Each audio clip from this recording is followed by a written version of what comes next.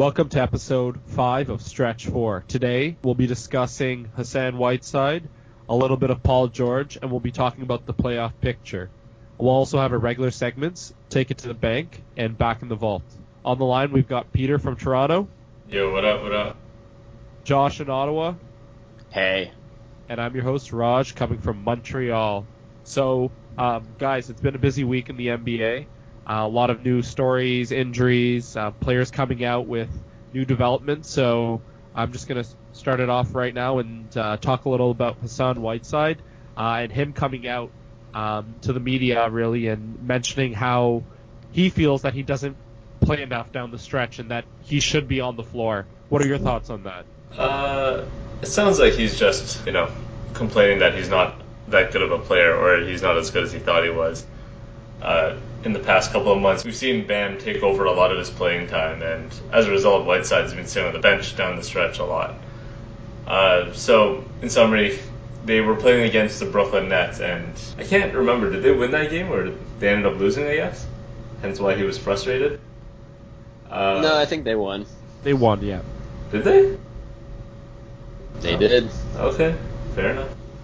Well, his quotes were, "It's bullshit, man. It's really bullshit. There's a lot of teams out there that could do the center. Shit, that's bullshit." I think that's a very clear way of saying you're not happy. Yeah, to say the least, right? I mean, it's really ballsy for him to say that, considering that Pat Riley is pretty ruthless and, we could see him getting traded at any point during the summer now. Now that he's expressed frustration and that he's willing to leave. Well, except for the fact that he's not really going to be tradable, because nobody's really in the market for those types of centers anymore. It's pretty amazing how he went from, a top-tier center about 2 to 3 years ago that was putting up incredible stats that came out of nowhere to just being this prehistoric creature now, just like the likes of Monroe, and even Valanciunas has changed his game a little bit this year, but he's still, pretty slow on defense. And that's the reason why he's not playing, right? That's the reason why Hassan Whiteside is not playing in the fourth quarter, not averaging more than, 22 minutes a game in this stretch of games. And he's only averaged, I think, 24, 25 minutes a game overall this season. So that's the reason why he's not playing, is he doesn't have the foot speed to stay with, small guards or even forwards in switch situations. So that's why they're playing the likes of Kelly Olynyk over him, and then Bam Adebayo as well. But Olynyk's got, the higher share of minutes when they've all been healthy, because he's the better all-around player, which is sort of weird to say now when we looked at Whiteside as, a top-tier center again, as early as last year, really. So a quick fact check, they actually did lose in overtime on Saturday night. Why would he Peter knows this. Why would he be so angry if they won the game? You can't be complaining if you won the game. Yeah, he's angry because his 2K rating is going to go down. His 2K rating has been plummeting, man. Also to add to his quotes, sorry to interrupt you, Raj, this is too good to stop. Man, it's annoying. Why are we matching up? We got one of the best centers in the league. Why are we matching up? A lot of teams don't have a good center. They're going to use their strength. This man referred to himself in the third person and called himself one of the best centers in the league at the same time.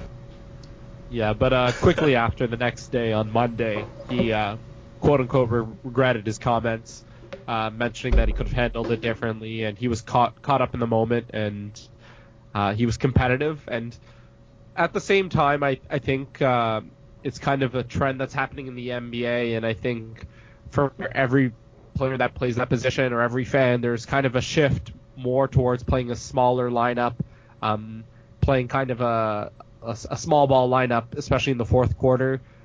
Similar things have happened with JV in the past, where he was literally not playing a single minute in the fourth quarter for multiple games in a row. Not so much this year, but in previous years. So I think it's a bit about a shift in the way that basketball is being played, and also the fact that Whiteside's coming off injuries this year, and there's other players that can step up in that role and do a very effective job. You can thank the Golden State Warriors for that, as they've caused the shift, especially in, crunch time and fourth quarters, of playing small ball lineups and being able to switch 1 through 5. Because if you have a weak spot on the floor against really good teams, especially teams with really fast guards, you need to be able to have the big men or the forwards guarding the pick and rolls to be able to switch onto these guys or at least pressure up so they can't shoot the off the dribble threes, which have been, such a huge weapon for most of the higher level teams like Houston, Golden State, etc. And a guy like Whiteside just can't survive in that type of environment. He's shown it in the playoffs too. He can't get out on, perimeter players in order to affect their jump shots, and he can't keep them in front of them either. So he's basically just playing in space, and he's just going to get torched every time doing that. Yeah, but you got to also understand that from a player's perspective, like, you want to be on the court, and obviously you don't want to go out in the media and say what he said, but, like, naturally being a player that can be a starter in this league and who had a lot of upside a couple of years ago, and I'd say he's done a pretty good job in the NBA. He's frustrated, and I don't really blame him. There's better ways of going about it. He's probably going to pay the price one way or another, but I don't blame the guy. Do you think he would be talking this much if he hadn't gotten a huge contract a few years ago? Probably not. I think he's just chilling now, and he's not really scared to voice himself anymore. Well, I think he cares. I think he really cares about it, because he's saying this kind of stuff. But at the same time, like, you need to be coachable, and you need to take your coach's advice and become a better defensive player. And that's the way you're going to get more minutes. Right? That's why he's playing a rook over him. And he plays really good defense, especially on the perimeter, and he's able to move his feet. But Whiteside just hasn't shown a propensity to be able to do that. So if you want more minutes, play better defense. It's pretty simple. This guy sounded like an android out here. Yeah. Yeah, did you know he's making almost $25 million next year? How crazy is this? Yeah. And he might be benched as early as next year too. Jesus Christ, they might have to cut him or send him to the G League.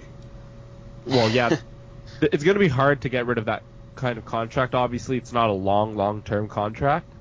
But at the end of the day, like, he's an athletic center. Yes, he's not good in space, and he might not be currently adapted to modern NBA, but I still think there's a big upside, and he's only 28.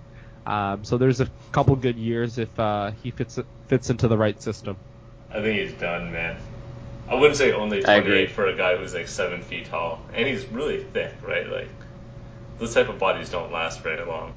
Yeah, I think that he needs to, like, I'm not really gonna go into the Toronto Raptors and JV right now, but he needs to take the JV route, especially this season, and cutting some weight and adapting his game and being able to shoot from the outside, and then also play a little bit better defense, which JV has shown that he can do this year. Even though he hasn't been great, he's been better than he was last year at least, and Whiteside hasn't shown any improvement on defense.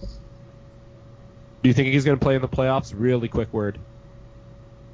It depends on the matchup. If he plays a team that has a center like him, a 7-foot guy who plays in the post, like Embiid, for example, or even JV, I think that he might play 25 minutes a game, 25 to 30 minutes. But if he plays against a team that plays smaller, then he's not going to play that much.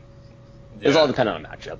Yeah, I think even if he plays against a team with a bigger center like Embiid or maybe Miles Turner or JV, I think Bam will end up taking a lot. Maybe not more minutes, but definitely the minutes down the stretch.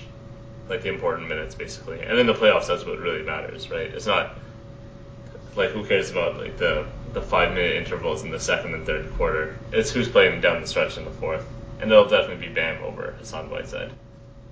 Yeah, and if they play a team like Boston's merciless in attacking matchups that they see an advantage with because they don't really have a lot to take advantage of, especially at Irving. But if they have Whiteside out on the floor guarding Horford, for example, they're going to put him in a pick and roll every single play in the playoffs. And I don't really think Whiteside is playable at that point, even though he has a massive advantage on the boards. I don't think he's playable because he's going to give way too many points at the 3-point line. Yeah. I can't wait to see Greg Monroe versus Hassan Whiteside in the playoffs. Yeah, that's a 90s fan's dream right there. Jesus Christ. Yeah, all right, I'm going to ask you guys each for one of your big storylines of the week, and starting with Josh. I think that it has to be the continued play of the Philadelphia 76ers, trusting the process. They've won, I believe, now 13 straight games after their win tonight.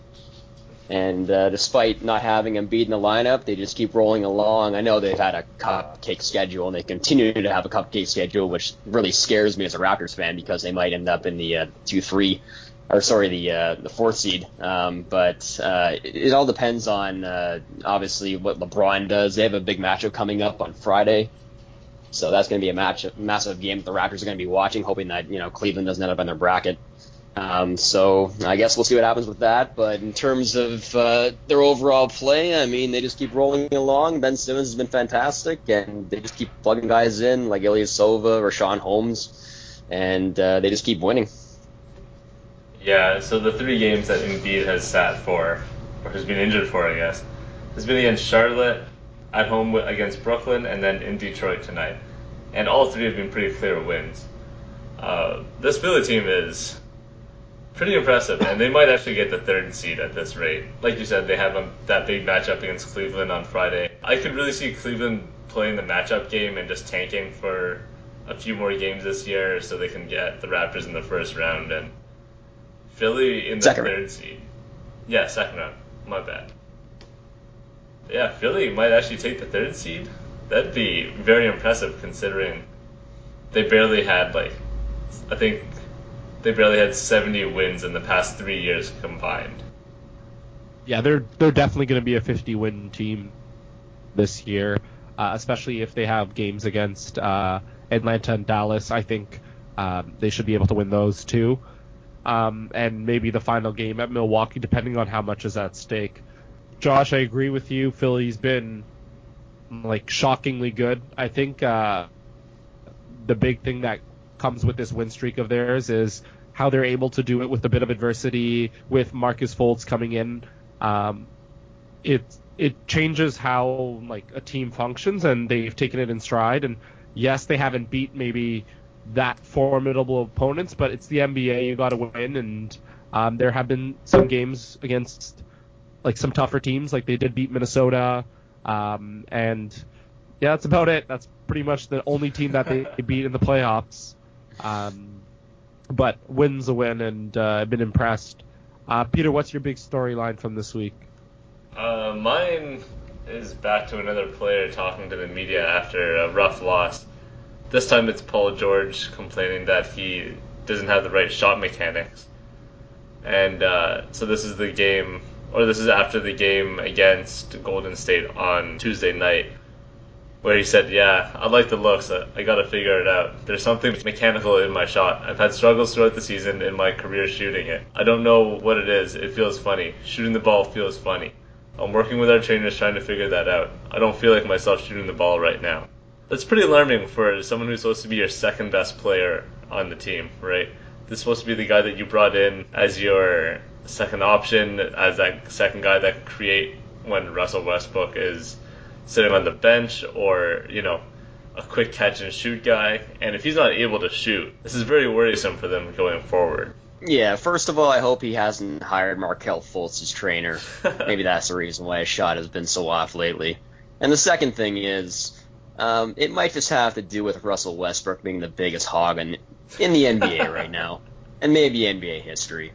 I mean, it's hard to get in a rhythm when you have your point guard taking 25 shots a game, especially in the bigger games this year. I know he had a huge game yesterday against the Golden State Warriors, but when you have one guy using that many possessions up every single game, and you're a guy that's used to having the ball in your hands a lot, like Paul George is, I think that hurts your rhythm. I mean, it showed out last year with Oladipo, a guy who has broken out this year, and last year he was basically a role player and didn't handle the ball at all, especially in the playoffs. So, I mean, they need to trust Paul George more and get him the ball more often, especially throughout the game. I know in the fourth quarter it's going to be Westbrook time, but throughout the game, Westbrook should be giving him more of the reins and giving him more opportunities, and Melo needs to stop chucking up garbage too. He needs to know his role. Yeah, I agree with you as well, especially with Westbrook kind of taking over the team, especially against bigger opponents and also in the clutch. I remember watching a game last week against the Spurs, and down the stretch, OKC was right at the game. It was last Thursday, and there was 2 straight possessions, or 2 out of the 3 possessions, where Russell Westbrook kind of came up the court, and as a fan, you knew he was going to take that shot regardless of what the defense was showing him. And he ended up taking 2 3-pointers, and they were both air balls. And of course, that's one specific instance. It really does speak to how he considers himself the number one option on that team. And for a player of Paul George's quality, he expects to get the ball more. And I think a lot of the times he's getting the ball from Russell Westbrook. It's when Russell Westbrook is kind of like in a mode where he can't do anything and he just dishes it out to Paul George as an escape. And one last funny thing to note, this is now 2 kind of backup guards that have turned into great players that were normally sitting behind Russell Westbrook. Obviously, the first being James Harden, the second being Victor Oladipo. So maybe there's a little trend here. I wouldn't say Harden is in the same line just because he did have the ball a lot when he was there. And Harden was like 21 or 22 years old when he was playing with Russ, so I wouldn't chalk that up straight to Russ, especially since they still had KD. But with George, you two are both completely right. It's more of a rhythm thing. You're telling a guy who's come from being the number one option, he's been an ISO player for the longest time, and now you're telling him to just, stand in the corner and wait for a 3 or bail them out whenever Russ can't do something with it, which is rare, but it happens. Right, and being a guy who's so used to having the rock all the time and having control of the team and just having to relinquish it in one offseason, it's going to take a lot more time for him to establish a strong chemistry with Westbrook, if they're even able to. And for him to say this now going into the playoffs, I think that's the more worrisome part, more than anything else. Right, like at the beginning of the year, I could understand it if it was in September or October. We're just coming out of training camp. This is all the first couple of weeks. That's fine. Of course, you're not going to have chemistry with each other.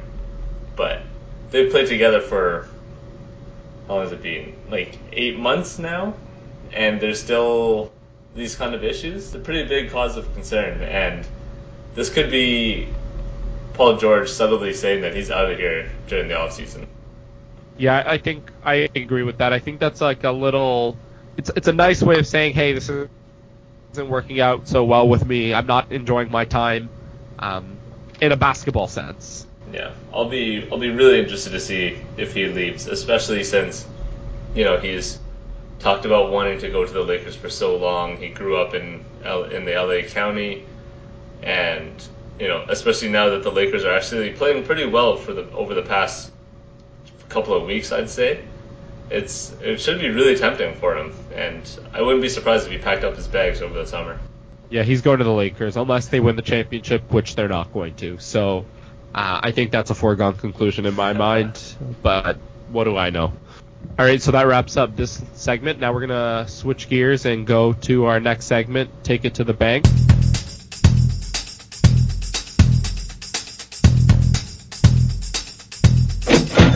For our new listeners, Take It to the Bank is where we drop our best hot takes. Josh, I'm going to let you take the lead on this one. I don't really know if this is really much of a hot take this week, but I think Damian Lillard's going to be first team All-NBA at the point guard position this year, and I think that he has been the best point guard overall in terms of production and where he's led his team this season. And mostly because Stephen Curry has been injured for 30 games now, but I think Lillard's overall has been absolutely amazing this year, and he's led Portland to the 3 seed, which absolutely nobody expected. I think we all expected them to be a 7th or 8th seed, or in a worst case scenario, be out of the playoffs. So I think that he's done an absolutely amazing job in leading his team to the 3rd seed. They've gained a ton of chemistry this year, especially with Nurkic in the post. And their defense has been absolutely awesome this year, which is a huge surprise based on last season. I mean, last season they were, I think, in the bottom 10 in defensive efficiency, and then this year I think they've been top 5 for a good portion of the year. I think they just dropped out of the top 5 recently, but they've been top 5 for most of the season, and I think that's thanks to him and CJ McCollum just making a commitment to defense and actually trying and being able to use their energy to be able to play the defensive end on the floor while still being able to produce at a high level on offense, which is, again, very, very impressive. Yeah, he's been absolutely incredible this year. I think you're right. Unless the voters take Westbrook into the first position, which I could totally see happening, this should be Lillard's spot. And yeah, as soon as Steph and Kyrie got injured this year, especially for long periods of time, you basically didn't have anyone else. There's John Wall, he's also being hurt. So it's between Westbrook and Lillard, and considering that Lillard has taken that extra step, he's become the real leader of the team. He's probably the guy with the most experience on the team in terms of years played, aside from maybe Evan Turner at this point. So I could totally see it happening. He's completely deserving of it. I mean, there's really nothing bad I can say about the guy.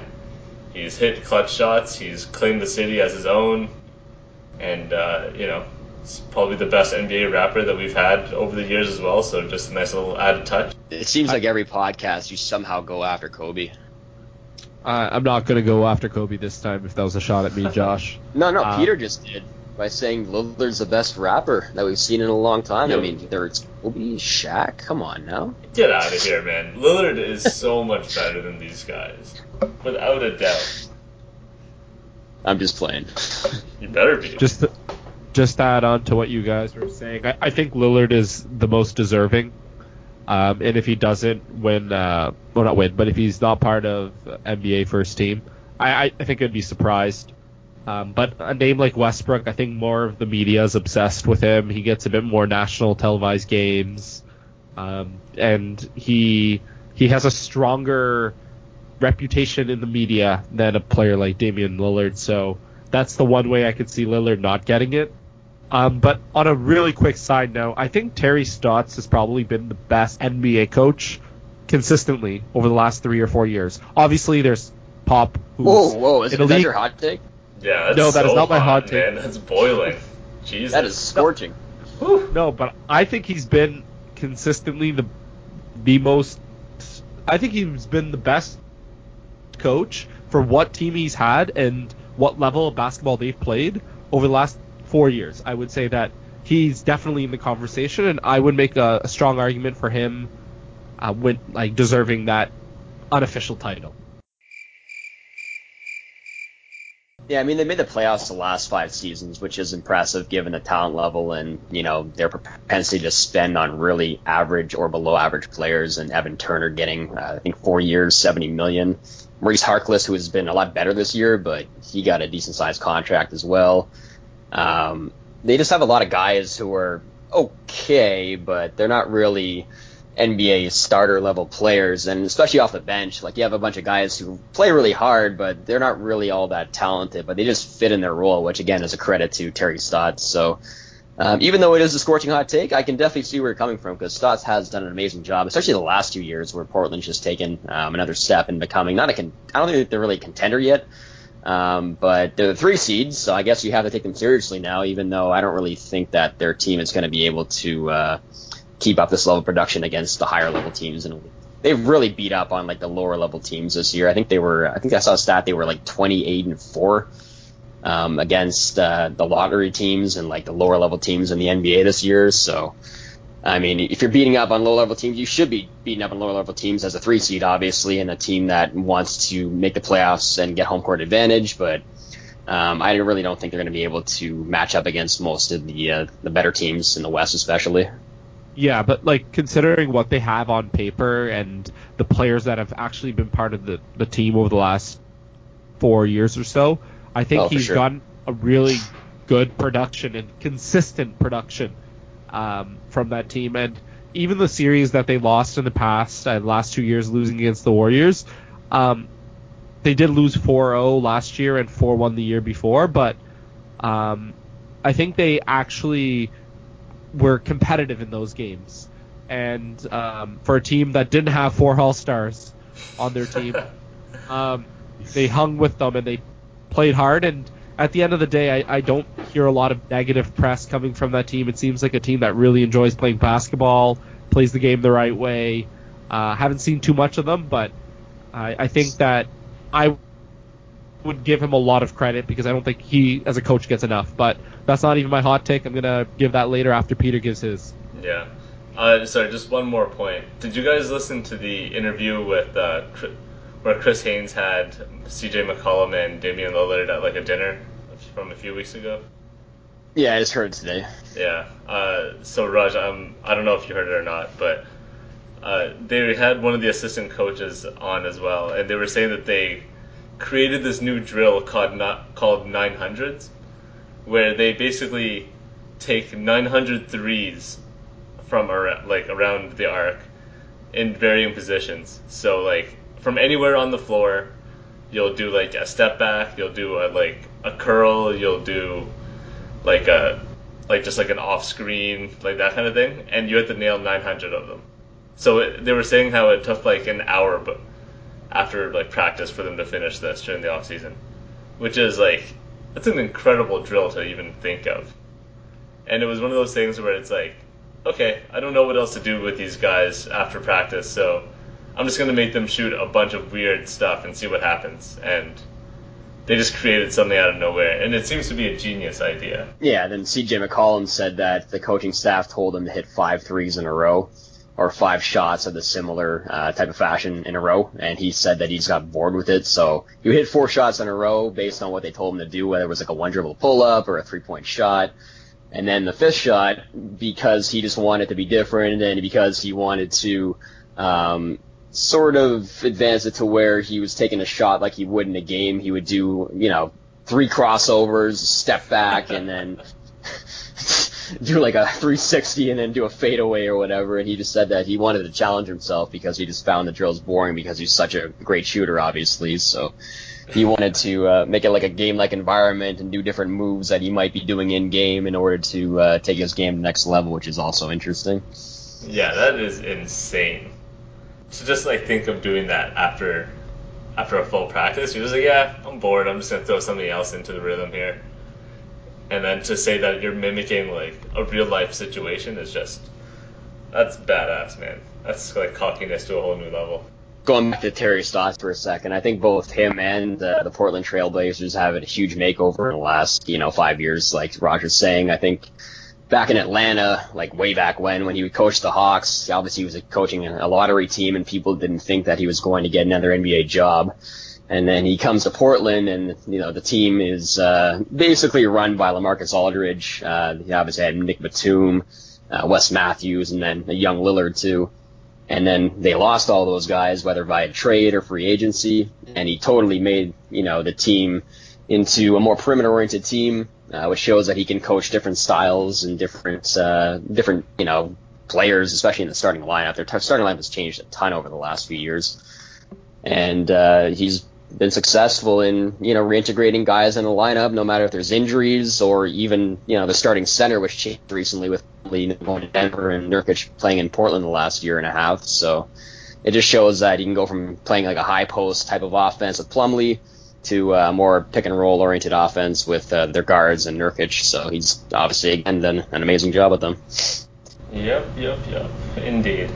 Anyway, so my hot take this week, I'm going to stay west, and I think that with Minnesota's recent slump, they'll be out of the playoff picture come next week. I think that Denver is going to slip into the 8th spot, and the most crucial games coming up are that these two actually have games against each other over the next week, which will essentially decide whether Denver is able to make it into the playoffs or not. So coming up, Denver has Minnesota in Denver, then they're in LA against the Clippers.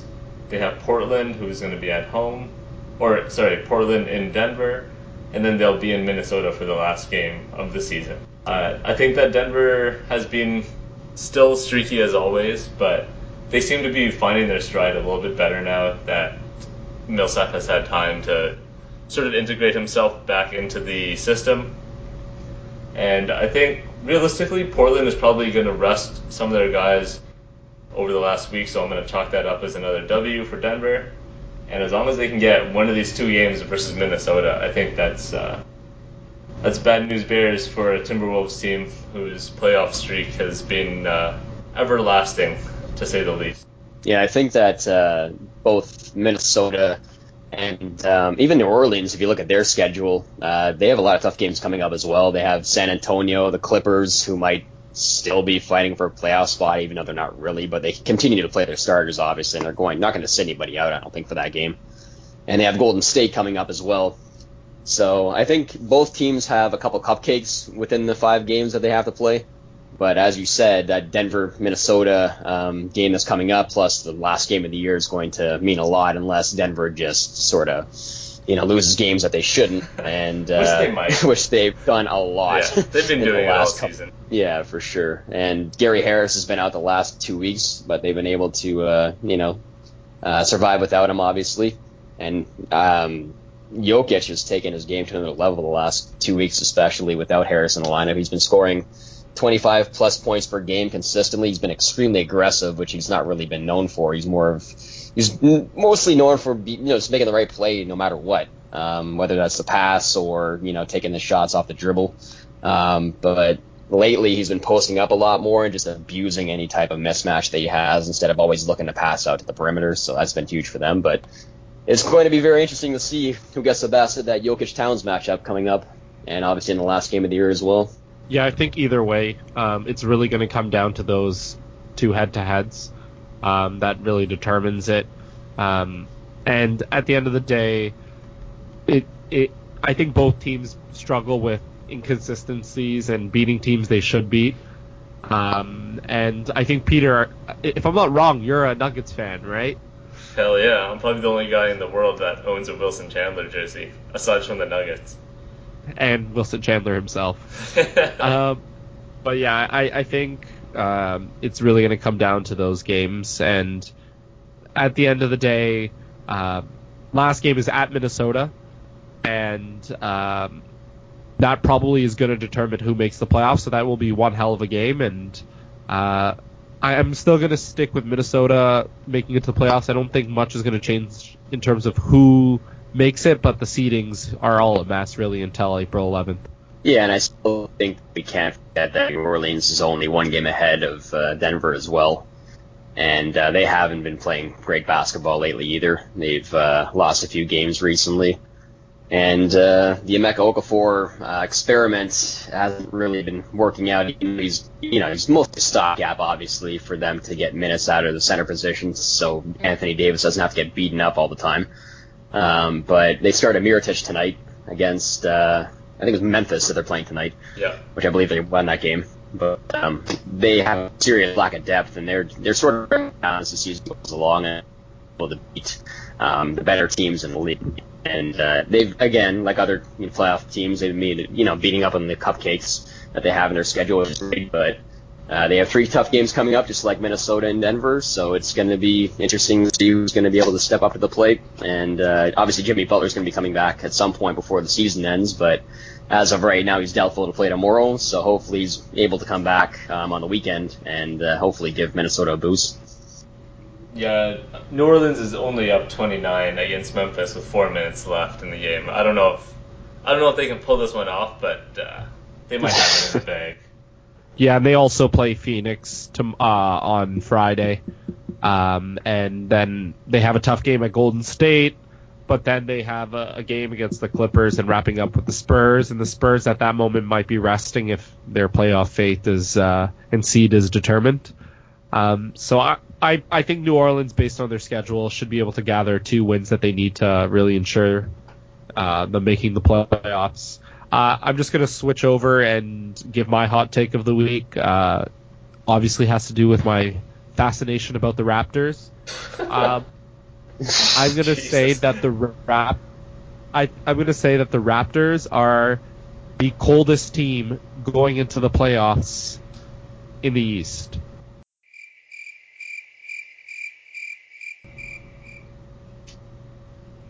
I don't think that's a hot take. I think that's a fact right now. Yeah. Yeah. All right. But, there's still 5 games left in the season, obviously, too, so you never know what's going to happen with that. Plus, the Raptors are going to, if they win tonight, they're probably going to rest some players the next couple of games. But hopefully they get into enough of a rhythm to where they actually have a chance in game 1 of the playoffs, which even if they don't, get a rhythm. I mean, even if they do get a rhythm, I think they're still going to lose that game because that's just what the Raptors do. I think Washington might be colder than Toronto, but it's arguable at that rate because Washington's been pretty awful over their past over their past few games, they're 4-6 over the last 10. They're what? John Wall came back for one game and then sat the next game, so they're sort of in a gray area with where he stands right now. But yeah, the Raptors have been ice cold going for, and they don't show any signs of really heating up either, right? A lot of teams in the league have really figured out this starting unit, and the only way that they've been winning, or quote unquote winning rather, has been because of their bench. Yeah, and the most alarming thing with the Raptors is against against top 10 offenses, they're 29th in defense against the better offenses in the NBA throughout the season. So that's definitely not a good sign, especially if they match up with a team like Washington if Wall's fully healthy, who is extremely explosive on offense. Even though it's somewhat unlikely Washington falls that far and they're most likely going to play Milwaukee or Miami, you still have to be worried that the Raptors defense, especially the last, 3 weeks, has been absolutely atrocious.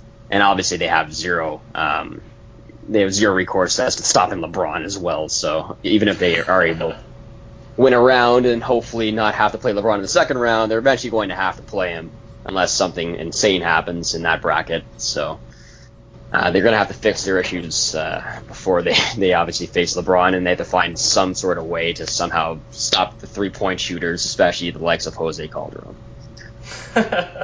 Jose Calderon. Revenge series. Yep, well, just continues to outplay Lowry. Well, regardless of who they play, they're either going to play Miami, Washington, or Milwaukee, and just to heat things up, I don't see that series going shorter than 6 or 7 games with either one of those three teams. Yeah, they've had some really close games against Miami this year. Miami just plays them tough because they play a very slow style, which the Raptors often struggle against. They've struggled against Boston, obviously, recently, too, and playing that really slow, grind to a halt type of style, which a lot of teams play in the playoffs, obviously. So the Raptors are going to have to figure out a way to combat that and actually, try to play more up-tempo. Because the one other thing that people don't really talk about the Raptors is they don't have a lot of outside shooting outside of Lowry, and he hasn't been a great playoff performer, obviously, either. So you're going to be relying on guys like Van Vliet and DeLon Wright and CJ Miles, who has been extremely cold the last month, to be able to hit outside shots, because teams are just going to pack the paint and, tell these guys to go ahead and shoot. So it's going to be tough for them. What about Serge Ibaka? Yeah, he's been terrible this year. Serge is, I think he's averaging around 35% from the three at 4 attempts a game. How brutal is that? It's okay. I mean, the league average is 36, but against better teams, he just hasn't stepped up, and Siakam's been playing the majority of the minutes against a lot of these teams, too, which he's earned, because Siakam's been awesome on defense, and he's been okay on offense. He hasn't been shooting that well from outside, but he knows his role and he plays within it. So we will be moving on, and we'll move on to our next segment, Back in the Vault. Shut up and sit down. For our new listeners, Back in the Vault is where we talk about a current or former NBA player that holds a special place in basketball. And this week, we're going to be talking about... Actually, Josh, I'm going to let you take the lead on this one. We're going to be talking about Gilbert Arenas and the career that he had. I don't think that he's going to be a Hall of Famer, but he's obviously going to be remembered as being one of the better, especially in his prime, one of the better scorers, especially throughout the course of the early 2000s. And his series against LeBron, even though Washington always fell short, he was always absolutely incredible playing against LeBron. Yeah, I think he was on the Washington team where maybe you guys have heard differently, but they were the first ones that I heard being called the Big Three, where it was him, Antoine Jameson, and Caron Butler. I don't know if they're deserving of a Big Three title, but I'm pretty sure that's where I heard it first. Arenas was really quite the player. Drafted early in the second round to Golden State, didn't get much playing time, obviously, as a second rounder, and really took on that Kobe MJ type of approach to constantly practicing late nights, early mornings, kind of guy, and eventually just forced his way onto the floor, right? And got himself paid, became a 3-time All-Star, made the All-NBA second team. It's pretty impressive for a guy coming out of the second round. Yeah, he's also got a pretty great rags to riches story too. Like, he wore the number 0 because I believe it was his coach in high school told him that he never amount to anything. And once he got to college, he obviously wanted to prove people wrong, and he thought that he was taken way too low in the draft in the second round. And once he got to the league, he obviously improved year to year to becoming, again, one of the best scorers in the league at that time. I think he averaged 29 points one year, and he was consistently over 25 points per game for at least 4 to 5 years before injuries, sort of ruined him, much like they did Iverson later in his career as well. But the other incident I think that we have to talk about is obviously the situation with Javaris Crittenton in the locker room, which might be, sadly, what the Gilbert Arenas ends up being known for over the course of time. Oh, he will be known for that. For sure. For those of you who don't know the story, this is all, coming from, I think, Caron Butler's book and stories that he's retold over and over. But from what I can remember, these guys typically play cards on planes and gamble a lot. Do you remember how this went, Josh? I think it was a card game, actually. What's that? I think Gilbert owed him some money, and wouldn't pay Javaris back, and Javaris confronted him in the locker room, and Gilbert clowned on him after a game, and then Javaris just had enough of Gilbert going after him. Overall, plus the fact that he owed him money, I think eventually it just came to a point where Javaris just had enough, and he brought a gun into the locker room, obviously, and there was a huge incident. And both guys got, massive fines and huge suspensions, especially Javaris, who never really came back to the NBA after that. And I think about a year ago, he was convicted of murder as well. That's right. In a whole separate incident, which didn't involve Gilbert Arenas, luckily, but obviously, he's not one to be trifled with. Yeah, so basically that story in the locker room was both guys talking trash to each other. Somebody told them, I think Arena said that he was going to bring in his gat, or Critton said he was going to bring in his gun, and Arenas basically just laughed at the guy the whole time, right? And then the next day, Crittenton actually brought in his gun, and obviously, everyone cleared out of the locker room except for Arenas. What's his name? Crittenton and Tough Juice, obviously, because he's Tough Juice. And that's where we're going to get all these stories from. And you're right, both guys got suspended. Arenas did play for a few more years after that, but was never really the same kind of player, right? Like when he went to Orlando or to Memphis, I guess. It really fell off after that one incident. Yeah, the way I remember Gilbert Arenas, besides that incident that we're all going to remember him for, is a player that kind of shot up into the rankings from pretty much nowhere, and he was right up there with the NBA elite, like Agent Zero. He was Adidas prime NBA superstar until they cut him, I think, a bit after that incident in 2009. And they dropped their sponsorship. But he was just an explosive player. He reminded me a lot of a Tracy McGrady.